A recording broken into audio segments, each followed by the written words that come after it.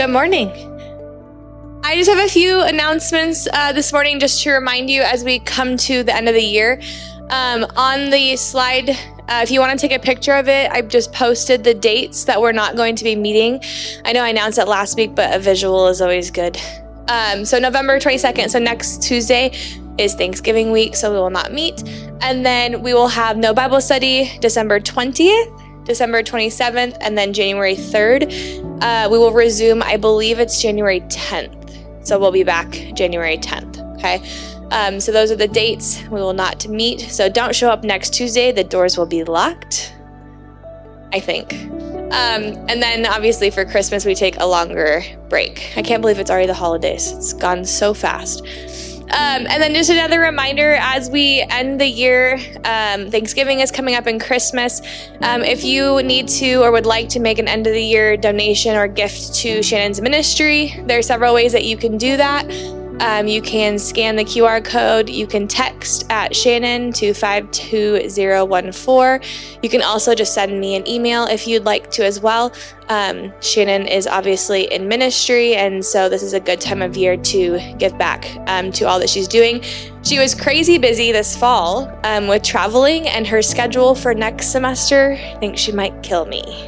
Because it is crazy, and we had to sit down last week and we had to eliminate some things and prioritize because she wants to do all these trips and things. So she's got some really cool speaking events for private women's conferences that our churches are holding, and then obviously she's been busy with Aspire. So we got her schedule all figured out. I'll be sharing more about where she's headed, but she's going lots of places next year, which we're really excited about because she's continuing to expand and touch a lot of women's lives. I've been hearing some cool stories about this study specifically, and then her Aspire. So we're excited about the future, and thank you for being here. I know this end of the year, it kind of settles down.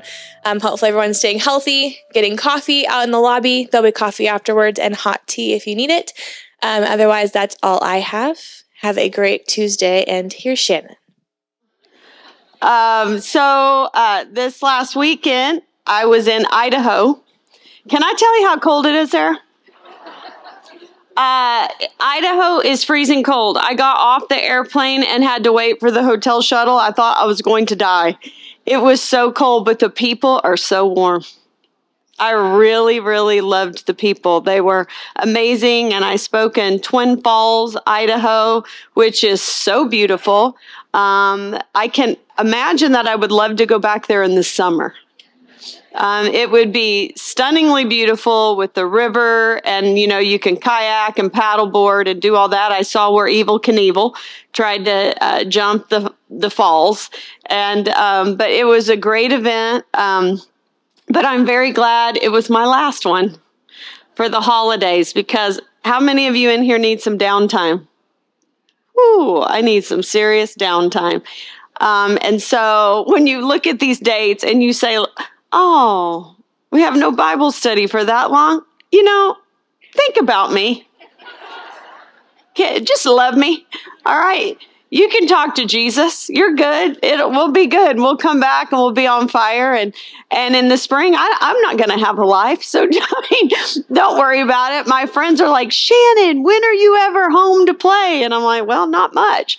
But it's so awesome. I get to speak into the lives of women all over the United States. And it's exhausting, but yet in so many ways, it fills my soul. And there's a lot going on in women. A lot of stuff, a lot of pain, and they need Jesus, and they need encouragement. So there you go. But I'm going to tell you what I need today. I need Daniel, and I need Daniel chapter 4.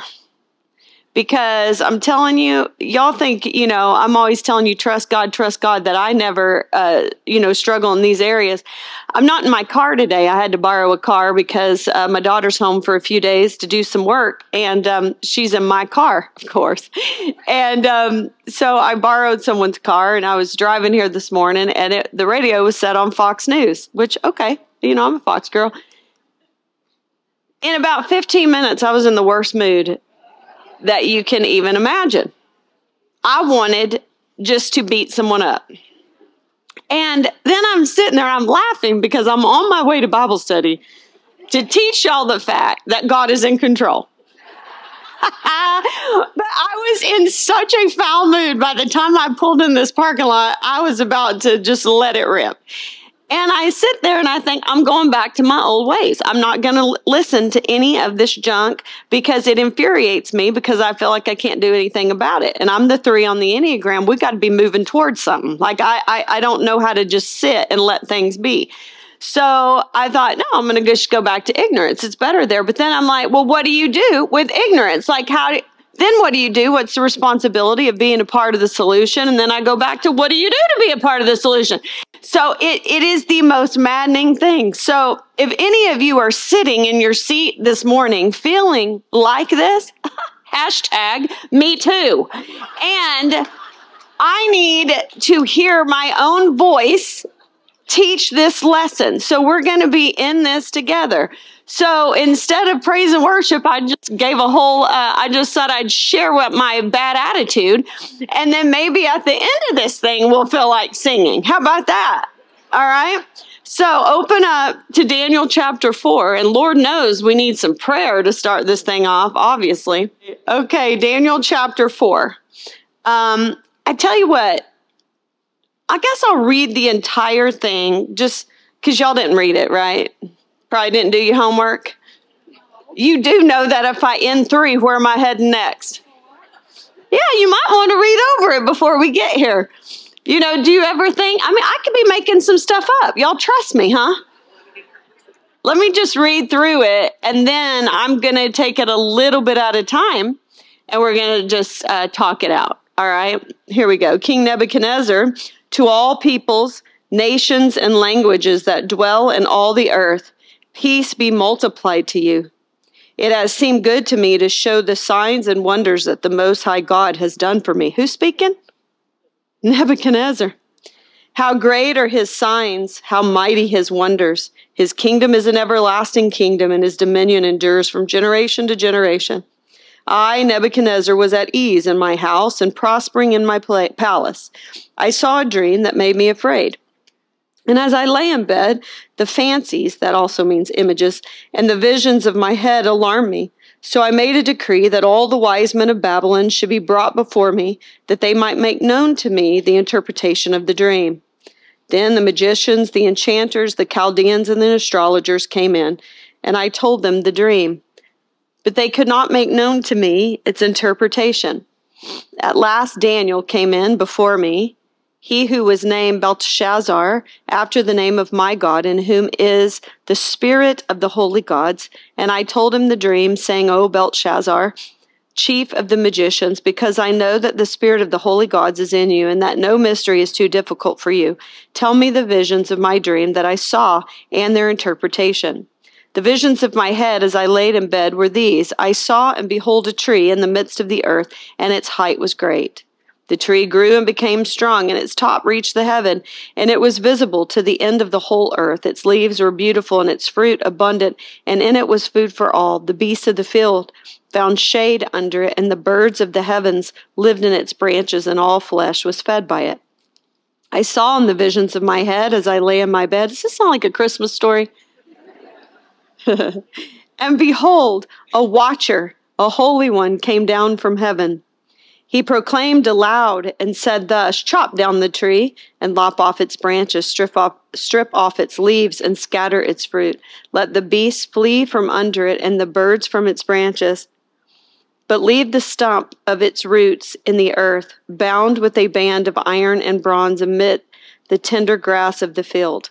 Let him be wet with the dew of heaven. Let his portion be with the beasts of the grass of the earth. Let his mind be changed from a man's, and let the beast's mind be given to him.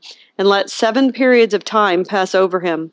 The sentence is by the decree of the watchers, the decision by the word of the holy ones, to the end that the living may know that the Most High God rules the kingdom of men, and gives it to whom he will, and sets over it the lowliest of men.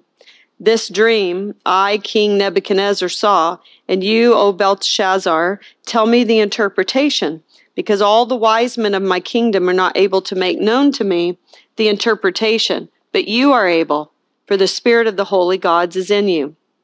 Then Daniel, whose name was Belteshazzar, was dismayed for a while, and his thoughts alarmed him. The king answered and said, Belteshazzar, let not the dream or the interpretation alarm you.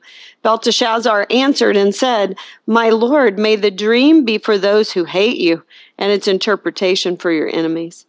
The tree you saw, which grew and became strong, so that its top reached to heaven, and it was visible to the end of the whole earth, whose leaves were beautiful and its fruit abundant, and in which was food for all, under which beasts of the field found shade, and in whose branches the birds of the heavens lived. It is you, O king, who have grown and become strong.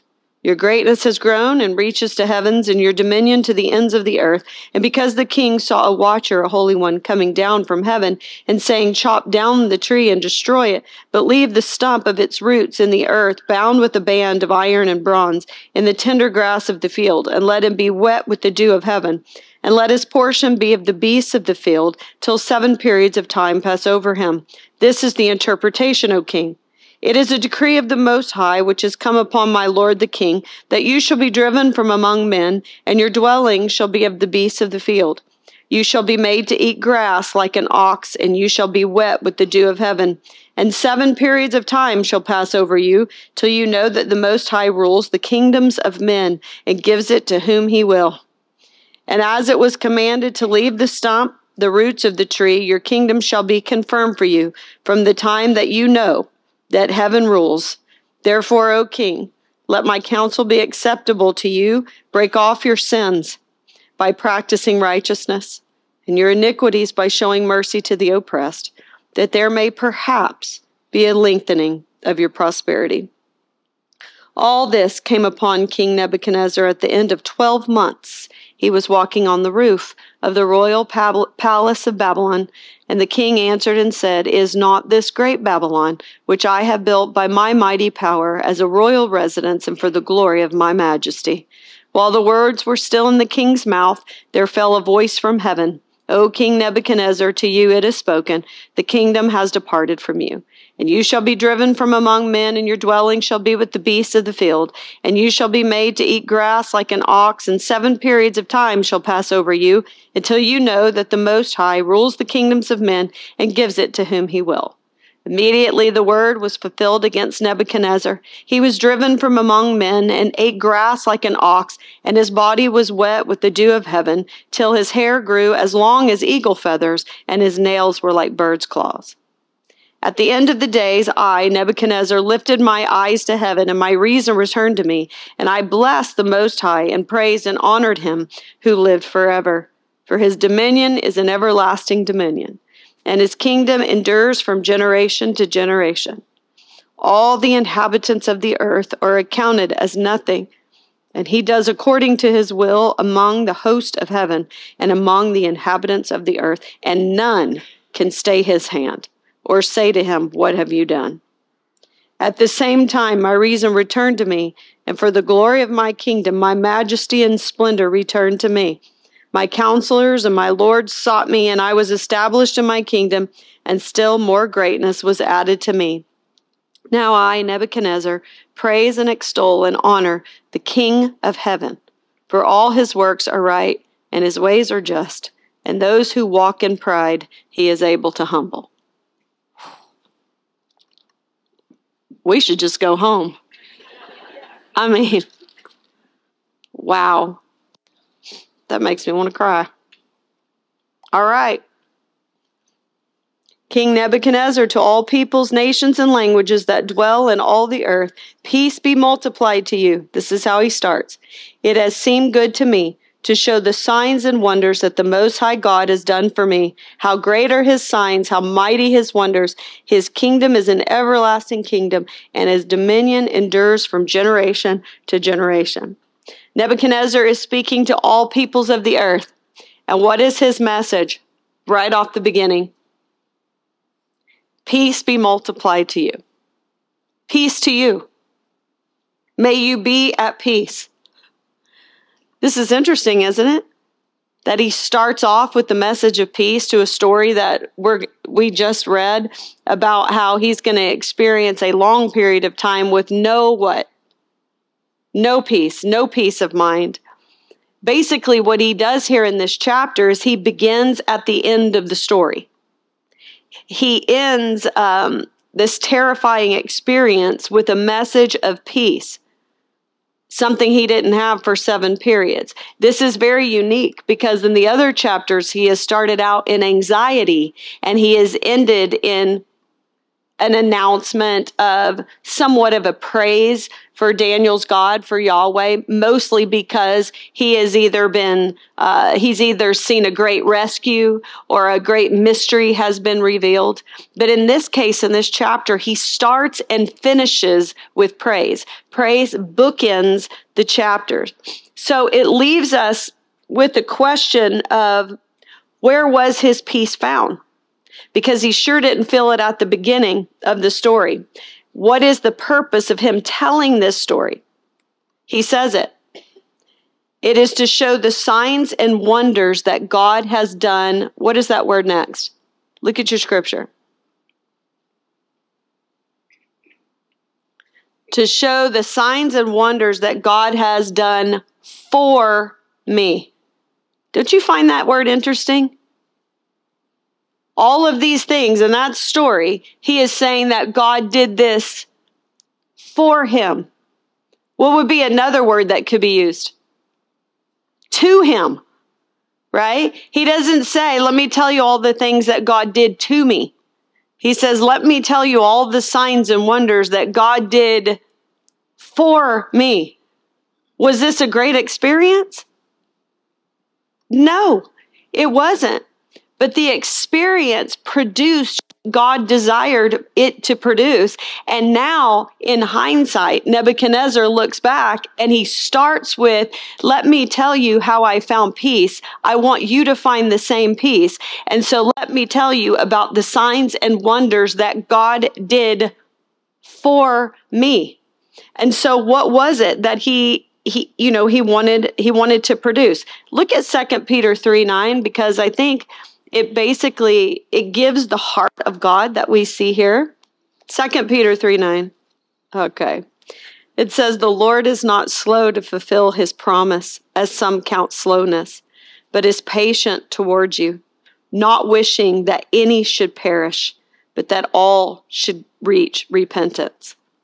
What is the heart of God? Bible says that he gets no joy out of the death of the wicked. It says that he is slow to anger. He's abounding in mercy, that he wishes all people to come to repentance. That is the heart of God. And so if that is his motivation is that all these things that have happened to Nebuchadnezzar will bring him to a point of what? Of repentance. That's what he wants. And Nebuchadnezzar is saying, let me tell you all the signs and wonders that God has done for me. And so what did he want him to do? What did he want him to know? Well, look ahead at verse 34, because that's what he wants him to know. He wants him to understand that God's kingdom is the one that will reign. It is an everlasting kingdom. And his what? His dominion will endure from generation to generation. Nebuchadnezzar needs to learn something about who is actually in control, who actually has the power and dominion. And so he starts off telling us the beginning. He puts the end at the beginning, and he is saying, all that I'm about to tell you, this story, is so that you can experience peace, the peace that I now have found. Why? Because God has done some things through his signs and wonders for me. And what did he do it for? So that I would understand who is actually in control, who is in charge, and he's going to find out it ain't him. All right. So continue. I, Nebuchadnezzar, was at ease in my house and prospering in my place. I saw a dream that made me afraid. As I lay in bed, the fancies or images and the visions of my head alarmed me. So I made a decree that all the wise men of Babylon should be brought before me, that they might make known to me the interpretation of the dream. Then the magicians and enchanters and Chaldeans and the astrologers came in, and I told them the dream, but they could not make known to me the interpretation. It's interesting. Interesting how in chapter 2, he seems to be laying in his bed in chapter 2, worrying about the future. Do you remember that? He was worrying about the things of the future. He had all kinds of unrest. But what's his attitude here? It says that he was in his room and he was at ease and that he was prospering. That word actually is a description often used of a tree that is fruitful. So isn't that interesting? Look at Psalm 92. It'll just give you a description of how that word is often used.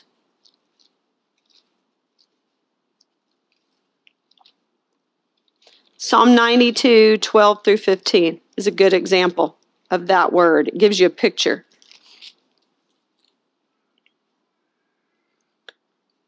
It says, the righteous flourish like a palm tree and grow like a cedar in Lebanon. They are planted in the house of the Lord and they flourish in the courts of our God. They still bear fruit in old age. They are ever full of sap and green to declare that the Lord is upright. He is my rock and there is no unrighteousness in him. It is that word prosperous has that same picture of this tree that is planted near water and it's flourishing and it's blooming. And so he's not laying in his bed anxious about the future. He's laying in his bed realizing what? He has arrived. He's living in comfort right now. He is completely at ease. He is completely prospering. He is thinking in his mind, I've made it. I'm here. I have arrived. But then all of a sudden he has a dream, and it is the dream that fills him with fear. I think it is so funny. Anxiety is so funny. When we're trying to make it, we're so anxious that we're going to make it, right? And then we finally make it.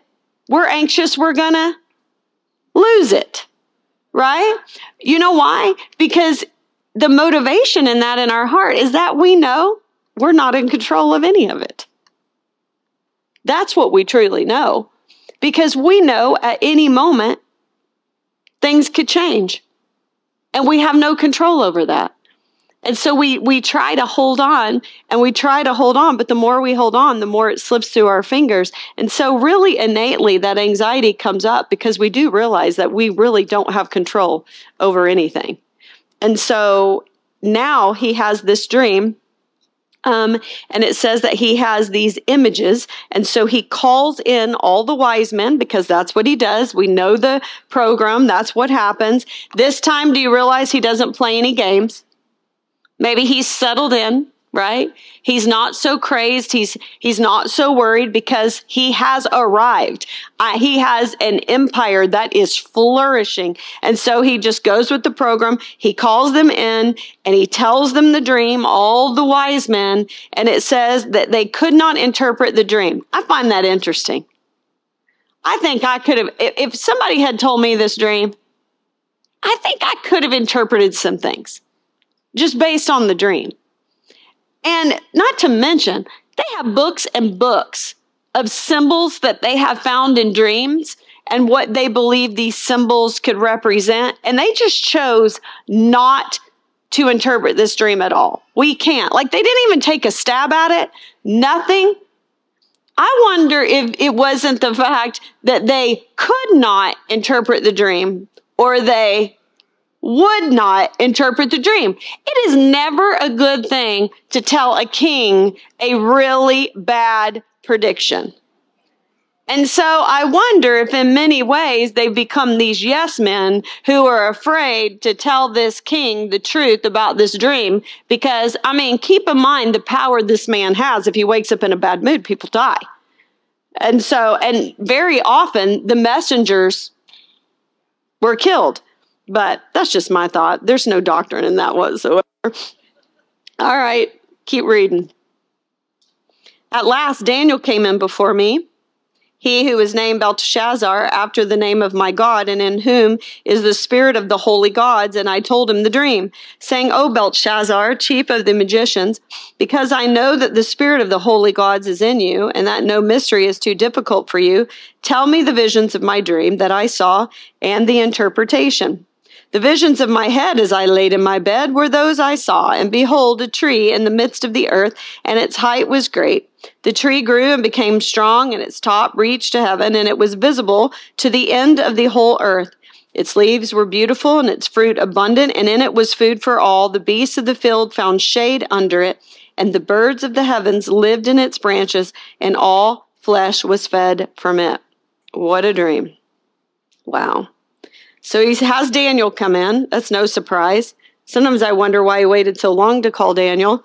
Why wouldn't you just call him first? I don't know.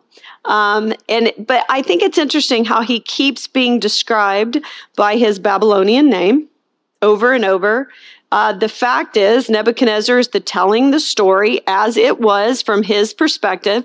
He is calling him Belshazzar because he is Babylonian. And he says that he was named after my God, and in whom is the spirit of the gods. The fact is, this was still the king's perspective.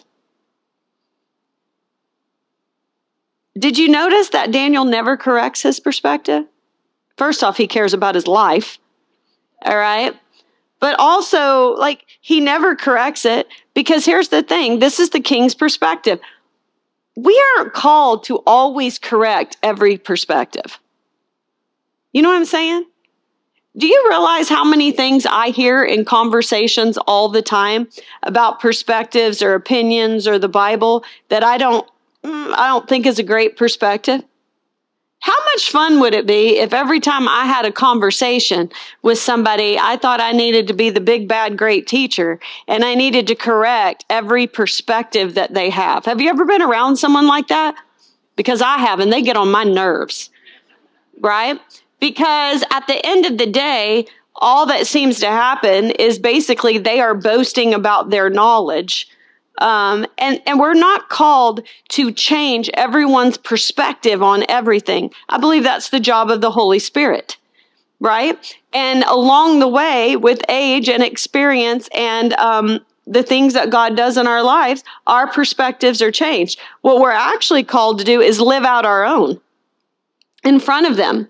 And so it's just making the statement here that King Nebuchadnezzar is still a Babylonian king. He is still polytheistic. He still is calling Daniel by his name, Belteshazzar. He's had experience with Daniel's God in the fact that every time he moves a certain direction, God brings a guardrail and won't allow it. But we haven't really seen a heart change per se in Nebuchadnezzar. He says to Daniel, no mystery is too difficult for you. So he's still giving Daniel credit for the revealing of the mysteries. And he puts emphasis back on Daniel when Daniel made it clear last time that the mysteries are revealed by the God of heaven and earth. It's not a shock because what he has done in his polytheistic view is if you've got a really great God and he's strong, great. I'm going to add him to my gods and I'm just going to add him in. And that is why he keeps saying that Daniel is filled with the spirit of the gods. He still has failed to understand the absolute sovereignty of the God of the heavens and the earth. He doesn't know. So Nebuchadnezzar tells him the dream. Look at the attributes of the dream. It should bring a picture, or at least it does to me. It brings a picture in my mind, okay? It's a dream about a tree. Immediately, where do you think my mind went? Every time I ask you that, just know, back to the first page of the Bible. That's where everything comes back to, right? So there's a tree. Oh, interesting. It is in the middle of the earth. Okay. So there were two trees we know of from the first pages of the Bible that were in the middle of the garden, the tree of life, the tree of the knowledge of good and evil. And then it says that its height was great, that it grew, that it became strong, and that its top reached to the heaven, and it was visible to the ends of the earth. What does that remind you of? Reminds me of Babel, right? The stereotypical, the earthly, worldly kingdom. Okay, Babel, the symbol of that it has reached to the heights. We're going to build a tower with its top in the heavens, right? That all could see, because we're making a name for ourselves and we're going to cancel out God. It's a consolidation of all peoples. Then it says that its leaves were beautiful. It was pleasing to the eye. What do we also know about leaves? They create shade. Shade gives us the idea of peace. So let's give Nebuchadnezzar his due. He has built the most glorious earthly empire you can imagine. It was strong, and it was wide, and it was a time of peace, and they were flourishing. I mean, come on, they're known. He had two of the ancient, two of the seven, what's the word I'm looking for? Wonders of the world, right? The Hanging Gardens and the walls of Babylon. Those were two of the seven wonders of the world. I mean, this was an amazing time, an amazing empire that was flourishing in a time of peace. And then it goes on to say that the fruit was abundant, right? Food for all. So this tree is producing life. In many ways, this is a tree of life and a tree of peace that all could see, consolidating all people. And it said that it also provided for the beasts of the field and the birds of the air. So in many ways, do you see this? It is a picture of man creating an empire, replacing all that had been lost. And quite an empire it was, as you described. Can man possibly build an empire that recreates all that is lost? Keep reading. I saw in the visions of my head as I lay in my bed and beheld a watcher, a holy one, came down from heaven. He proclaimed aloud and said, thus, chop down the tree and lop off its branches, strip off its leaves and scatter its fruit. Let the beasts flee from under it and the birds from its branches, but leave the stump of its root in the earth, bound with a band of iron and bronze amid the tender grass of the field. Let him be wet with the dew of heaven. Let his portion be with the beasts of the grass of the earth. Let his mind be changed from a man's, and let the beast's mind be given to him. And let 7 periods of time pass over him. The sentence is by the decree of the watchers, the decision by the word of the holy ones, to the end that the living may know that the Most High rules the kingdoms of men and gives it to whom he will, and sets over it the lowliest of men. And so you have this picture, this image of this enormous tree, which represents this kingdom that is flourishing and it's uniting, and in some ways it has brought peace. And this is what man, Nebuchadnezzar, has built. And then all of a sudden comes a watcher, which is a holy one, which is an angelic being. And isn't it interesting that it says that the watcher came down to proclaim?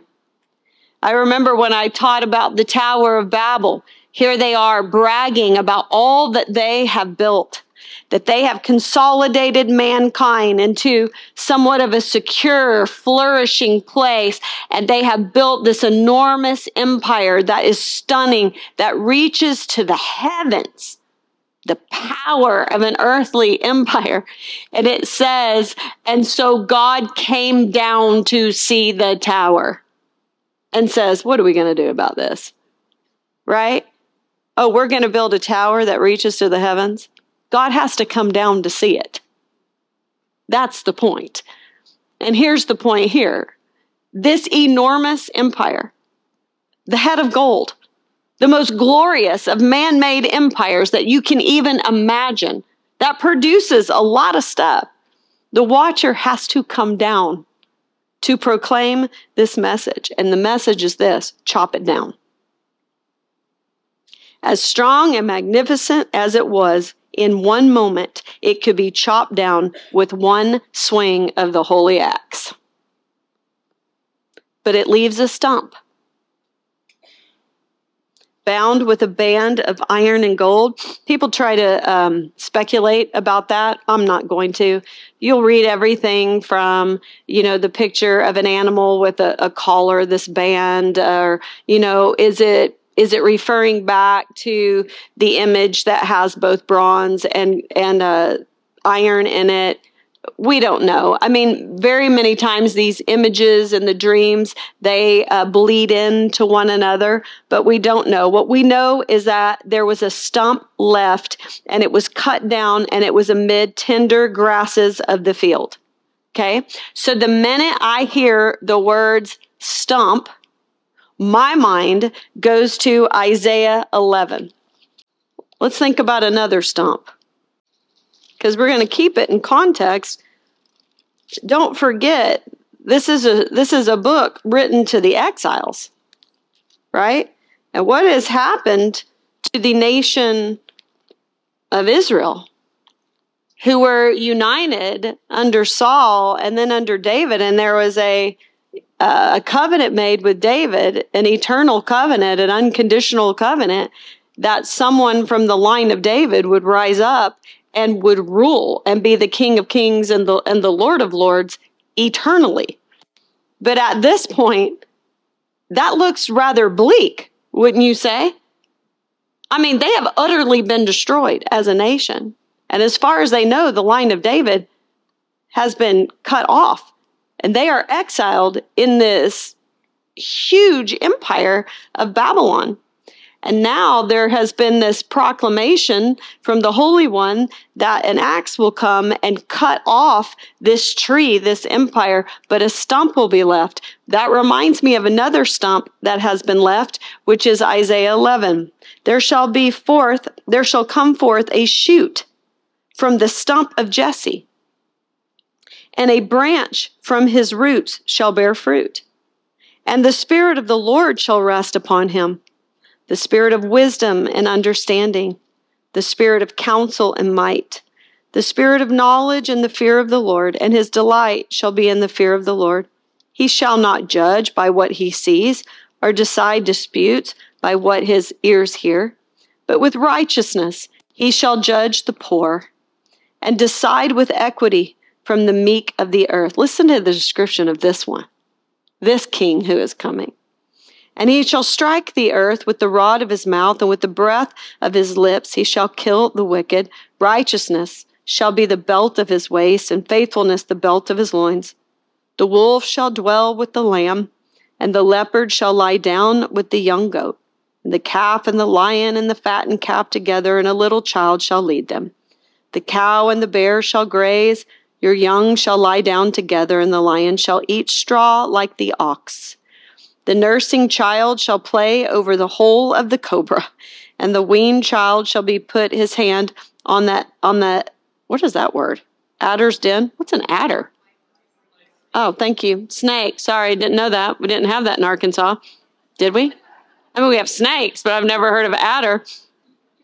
They shall not hurt or destroy in all my holy mountain, for the earth shall be full of the knowledge of the Lord as the waters cover the sea. Boy, I can't wait for him, right? So there's another stump, and from that stump will come a tender blade, a shoot, and that shoot we know coming from the line of Jesse, the line of David, will be who? It will be Jesus. And does that not remind you once again to chapter 2, the stone that came, that was not cut from the hand of God, but would come and hit the worldly images at the feet, and he would be a stumbling block to them, and they would be destroyed, and the breath, the wind would come and whisk them away. One day, the true sprout will come, and he then will become the King of Kings and the Lord of Lords. And so you have all of these, this symbolism together. Learn to pick up on that. When you hear that, wow, there's going to be stump left in the tender blades. All of a sudden you go back and you go, yeah, because there's another stump waiting, that the true king will rise up. Do you notice that in that section we just read, though, that all of a sudden you have a personal pronoun, though? That it changed? Let me get back to Daniel and I'll show you.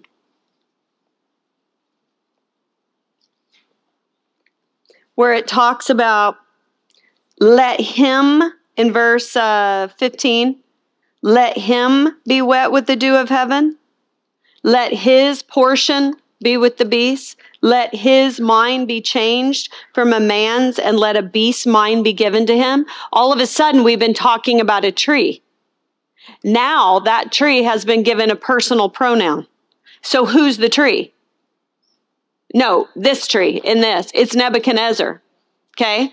And so it is saying, so him, Nebuchadnezzar, will be wet with the dew of heaven. His portion will be with the beast. His mind will be changed from a man's, and let a beast's mind be given to him. So it shows, one thing it does is it shows the distinction between man and animal. You know how I tell you all the time that when I study, it's like trying to take a drink out of a fire hydrant and I decide what to give you and what not to give you, because I could be up here for days. It is so shockingly scary how we have gotten to the place in our world where we no longer see distinction between man and animal. And some of the things that we are choosing to believe and do because we don't see the distinction between man and animal, and the fact that as human beings, we were made in the image of God and we have a soul. And so I'm just going to say that. But here you see the distinction of the mind of a man was taken away and he was given the mind of an animal. Men have reason. We have been given the ability to reason.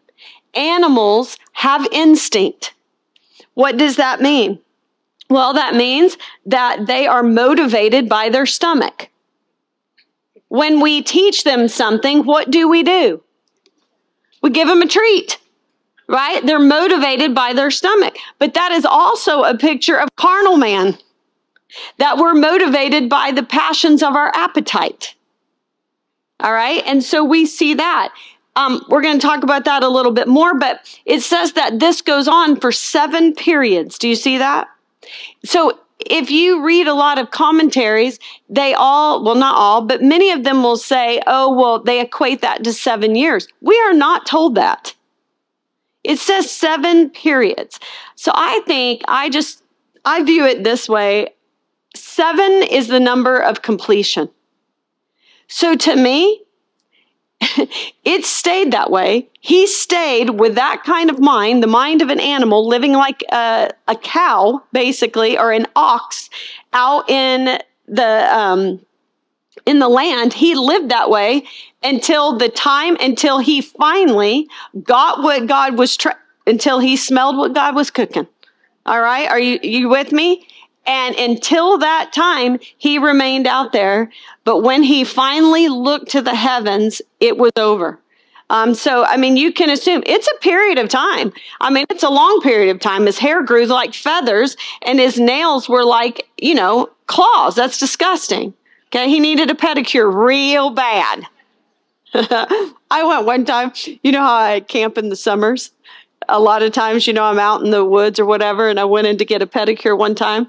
And she goes, ooh, you camping? And I was like, what? Do you understand what I just said? Camping? She goes, ooh, you camping? And I looked down, I was like, did she just insult me? I go, I'm paying to be insulted. I said, yes, I'm camping. She goes, ooh, you'll feel real bad. It's like, okay, well, not as bad as this. I don't think I look like Nebuchadnezzar, but whatever. So I just say it continued until what God intends is completed. How about that? And so this begs the question, what was God intending? Verse 17. To the end, this is what? Look at verse 17. I love it. The sentence is by the decree of the watchers, the decision by the word of the holy ones. There are the words right there. What is the end? What is the end game?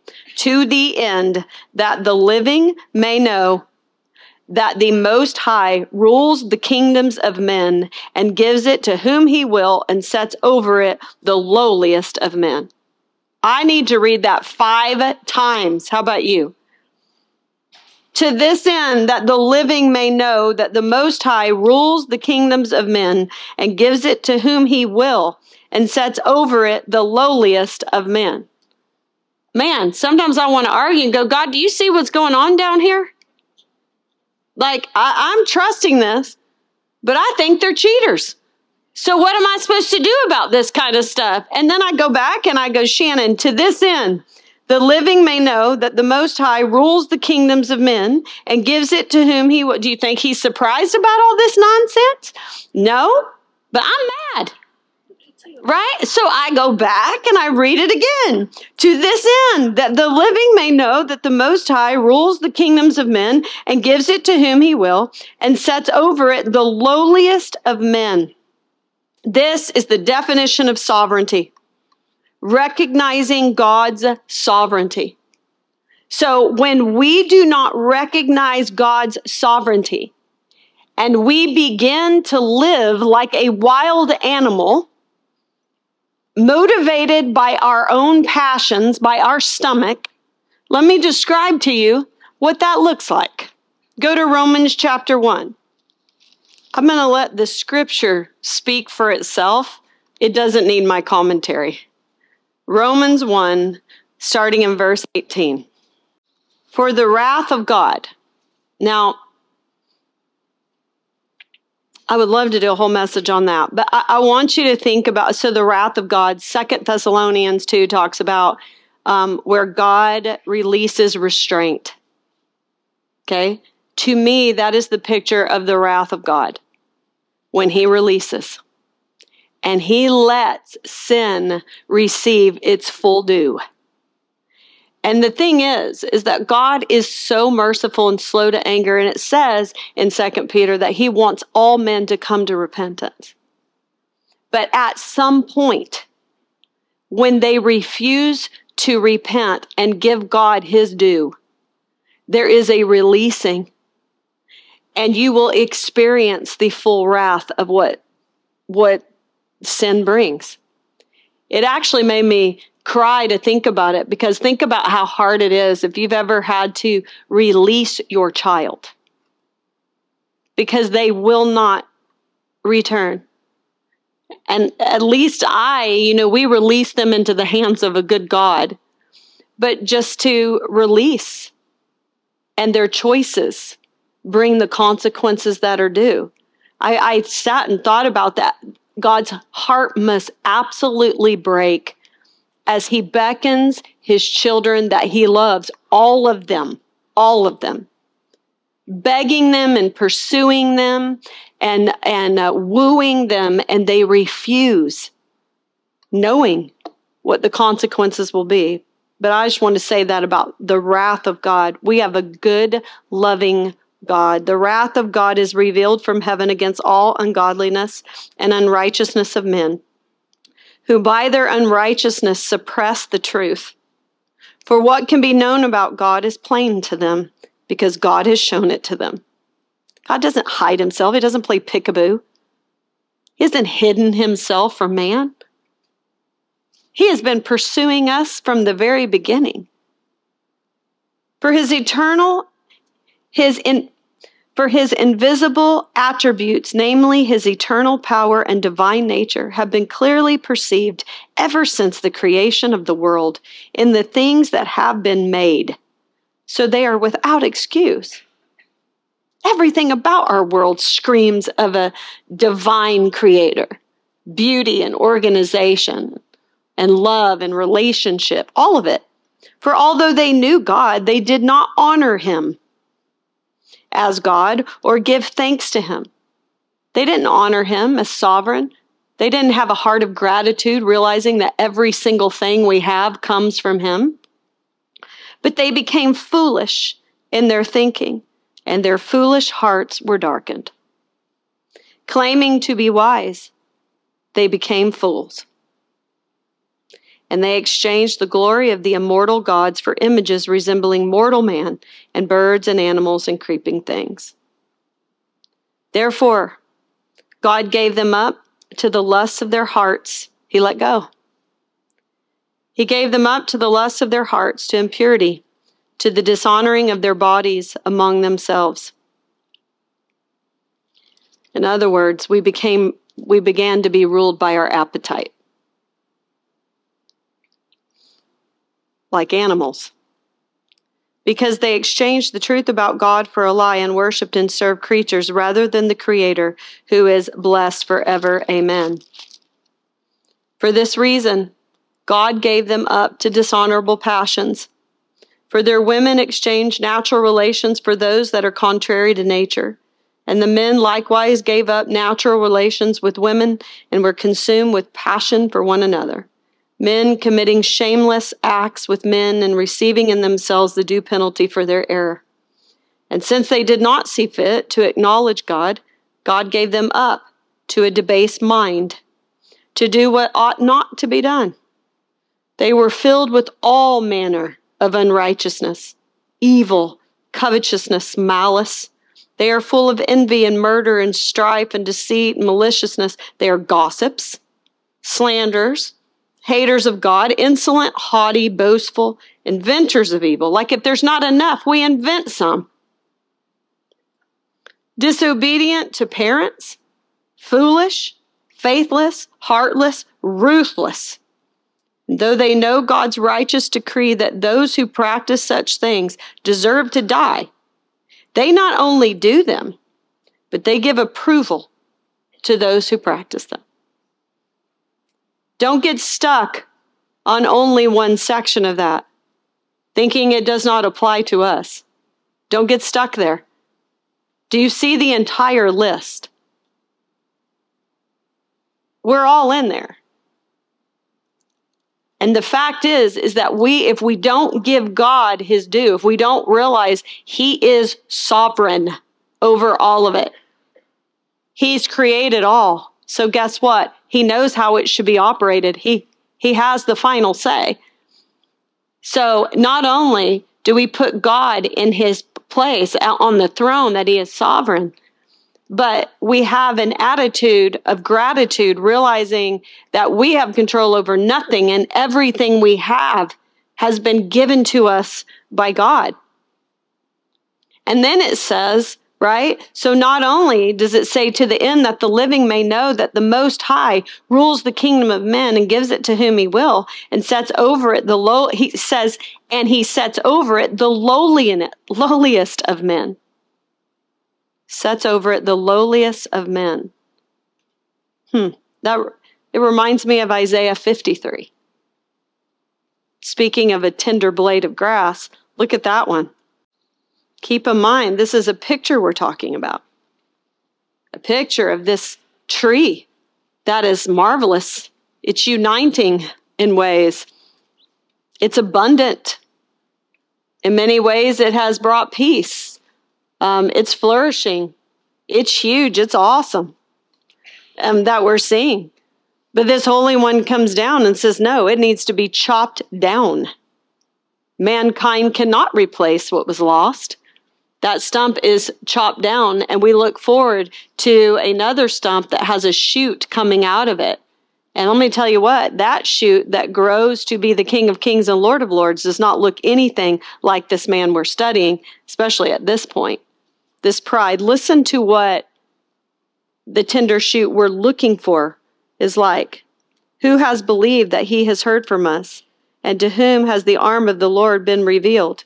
For he grew up before him like a young plant, and like a root out of dry ground.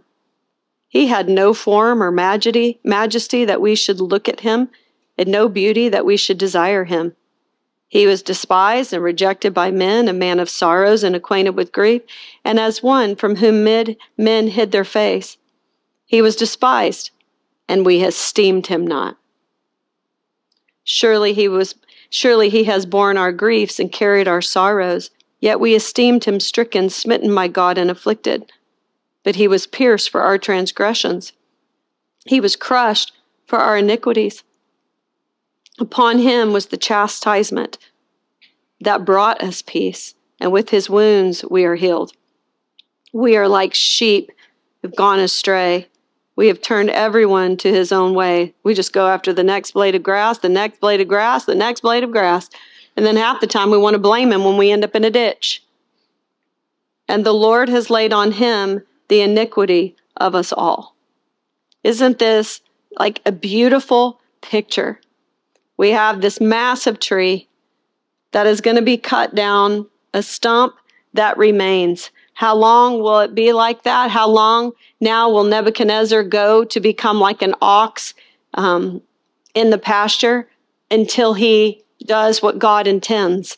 And that is realize that God is sovereign and that God rules the kingdoms of men and he gives it to whom he will, and that he sets over it the lowliest of men, the humble.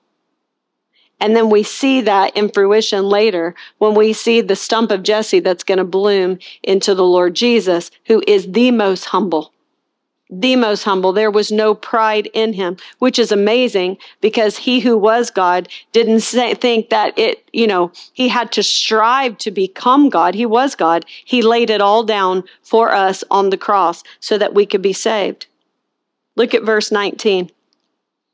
Then Daniel, whose name was Belshazzar, was dismayed for a while, and his thoughts alarmed him.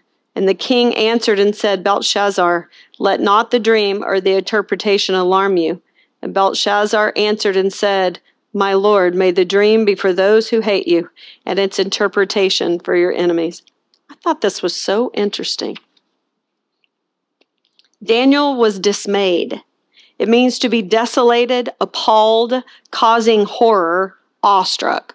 Those are a little stronger, don't you think? Okay, horror. Appalled. And his thoughts, it says, alarmed him. That word actually means terrified. This thing upset him. He was in horror about this dream, and he was terrified. And if you read commentaries, most of them jump to the conclusion that Daniel was merely scared of telling the king some bad news. Okay, that has validity. We already talked about that. But I believe he was also terrified, and possibly mostly terrified about the news. Because in some ways, you see this, I don't know what the word would be. There's an admiration, a little bit of a tenderness between Nebuchadnezzar and Daniel. Even though Nebuchadnezzar is the enemy king, Daniel has compassion for this man. He is seeing what is about to happen here. So not only is he tender or compassionate, worried, terrified, horrified for what is about to happen to Nebuchadnezzar, but I think in many ways he's horrified about what is about to happen to the empire. What happens to the empire when the head of that empire is an ox eating grass for 7 periods out in the field? Can you imagine? I have been in situations where the leader quits. And can I tell you what happens? The rest of everybody starts eating each other. And then all of a sudden, the organization is not a good place to be. Right? So I can't even imagine. We're not even given descriptions of what happened, but we do know this. The branches were cut off. The leaves were stripped. The fruit was cast. Is it not kind of the same picture as Babel? He came down and he divided the languages, and what happened? There was a dispersing. And so I don't know what happened when he was, what happened to the empire as he was eating his grass. But when Daniel sees this, he is horrified by this dream. And then he says, may this be to, I hope this is a dream. Hold on, I got to find my notes. I think I wrote it. He's like, I hope this is for your enemy. Oh, one of the versions says this: if only this is for your enemy or people who hate you. He's like, man, this isn't good. This is not good. It's almost like the greeting. Remember how you greet a king? Oh, king, may you live forever. He is greeting him saying, oh, may this not be true. May this be an interpretation for somebody else from your enemy. And it's just, speaking this. So when we come back next week, we're not coming back next week. Don't come back next week. I'm not going to be here. All right. I'm going to be preparing to eat some turkey, which I shouldn't, because is anybody else already before the holidays feel thicker than a Snicker? I mean, I guess I've been pre-gaming. I don't know. But after the holidays, I need to go see Jenny. I don't know. Me and Jenny Craig are going to have a conversation, but I've been doing my thing. But here's the thing. We'll finish it as we go. But keep in mind, the things I want you to remember. God desires all people to come to repentance. He does not wish any should perish. That's our God. He is constantly pursuing. He wants to be known. He is not playing hide and seek. He wants a relationship with his people. Even Nebuchadnezzar, he's a God who loves all nations, and he is pursuing. But he is sovereign. And he has made promises, and they will be fulfilled. No human kingdom can replace what was lost. It is impossible because we are broken. And all through Scripture, we are reminded of that, even back in 1 Samuel, when they asked for a king, the nation of Israel. He says, you have no idea what you're asking for. If you did, you wouldn't be asking me. I am the perfect king. I am God. There is no depravity in me. You want a man as a king. Well, when you do that, men build earthly empires. Why? We were created to be in the image of God. We were relational, meaning we organize, we break up with people, we have relations, we are creative, we are always recreating our world with what God gave us, and we were designed to rule. That's not what we do, it's who we are. And when we do it apart from God, we build earthly empires. And they may look good, and they may be even as beautiful as Babylon, this time of peace and great food and provision. We're going to find out, though, that most of them are built on the backs of the oppressed. All right? And we build these worldly empires. We can't fix the problem with human worldly empires. And so, therefore, what did God do? He brought Jesus, the King of Kings and the Lord of Lords, the one who was humble and lowly. He was promised in Genesis 3, he was going to come through the family of Abraham. He was going to come through the tribe of Judah, and he was going to come through the royal lineage of David. That stump would produce that shoot, and he would grow into the true tree of life. But how would he do it? He'd die on a tree first for you and me. He had to pay our debt because when sin came, we were mortally wounded. The only way we could be restored is to be reborn in the Spirit. And he did that.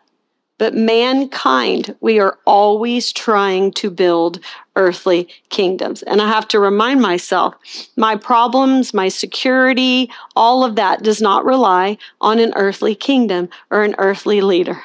I am a citizen of a heavenly kingdom. How does that play out on an everyday basis? I don't know. Sometimes I don't. I just know this. I am in a relationship with the one true God. I have the Holy Spirit. I am in the vine.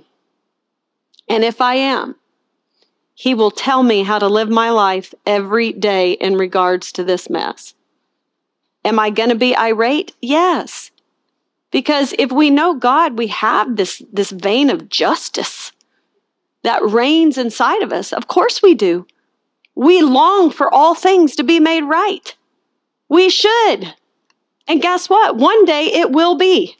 But the only one who can do that is Jesus. Because I'm going to tell you right now, if I start swinging the sword, some innocents are going to die. True? That's why he says, don't be pulling up the tare, because if you do that, you're going to pull up some wheat. You have no idea who I have where and what I'm up to. So guess what? At the end of the day, I got to believe what I say and pray. Because sometimes I don't think I really believe in prayer. Because if I did, I'd do it more. And I do it with more intensity And that's what we need to do. If my people who are called by my name will humble themselves and pray. That's what I think of.